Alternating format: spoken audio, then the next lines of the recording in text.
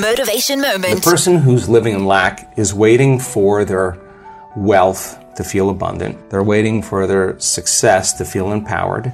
They're waiting for their healing to feel gratitude. They're waiting for their new relationship to feel love. They're waiting for their mystical experience to feel awe. That's the Newtonian model of reality, of cause and effect. Waiting for that event to happen to take away this separation or lack. But what we've discovered is actually something else. The moment you feel gratitude, your healing begins. The moment you feel worthy and abundant, you're generating wealth. The moment you're empowered, you are moving towards your success. The moment you are in awe of life, you're going to have a mystical experience. That's causing an effect. If you can teach people then how to create, instead of from lack or separation, but create from wholeness. Motivation moment.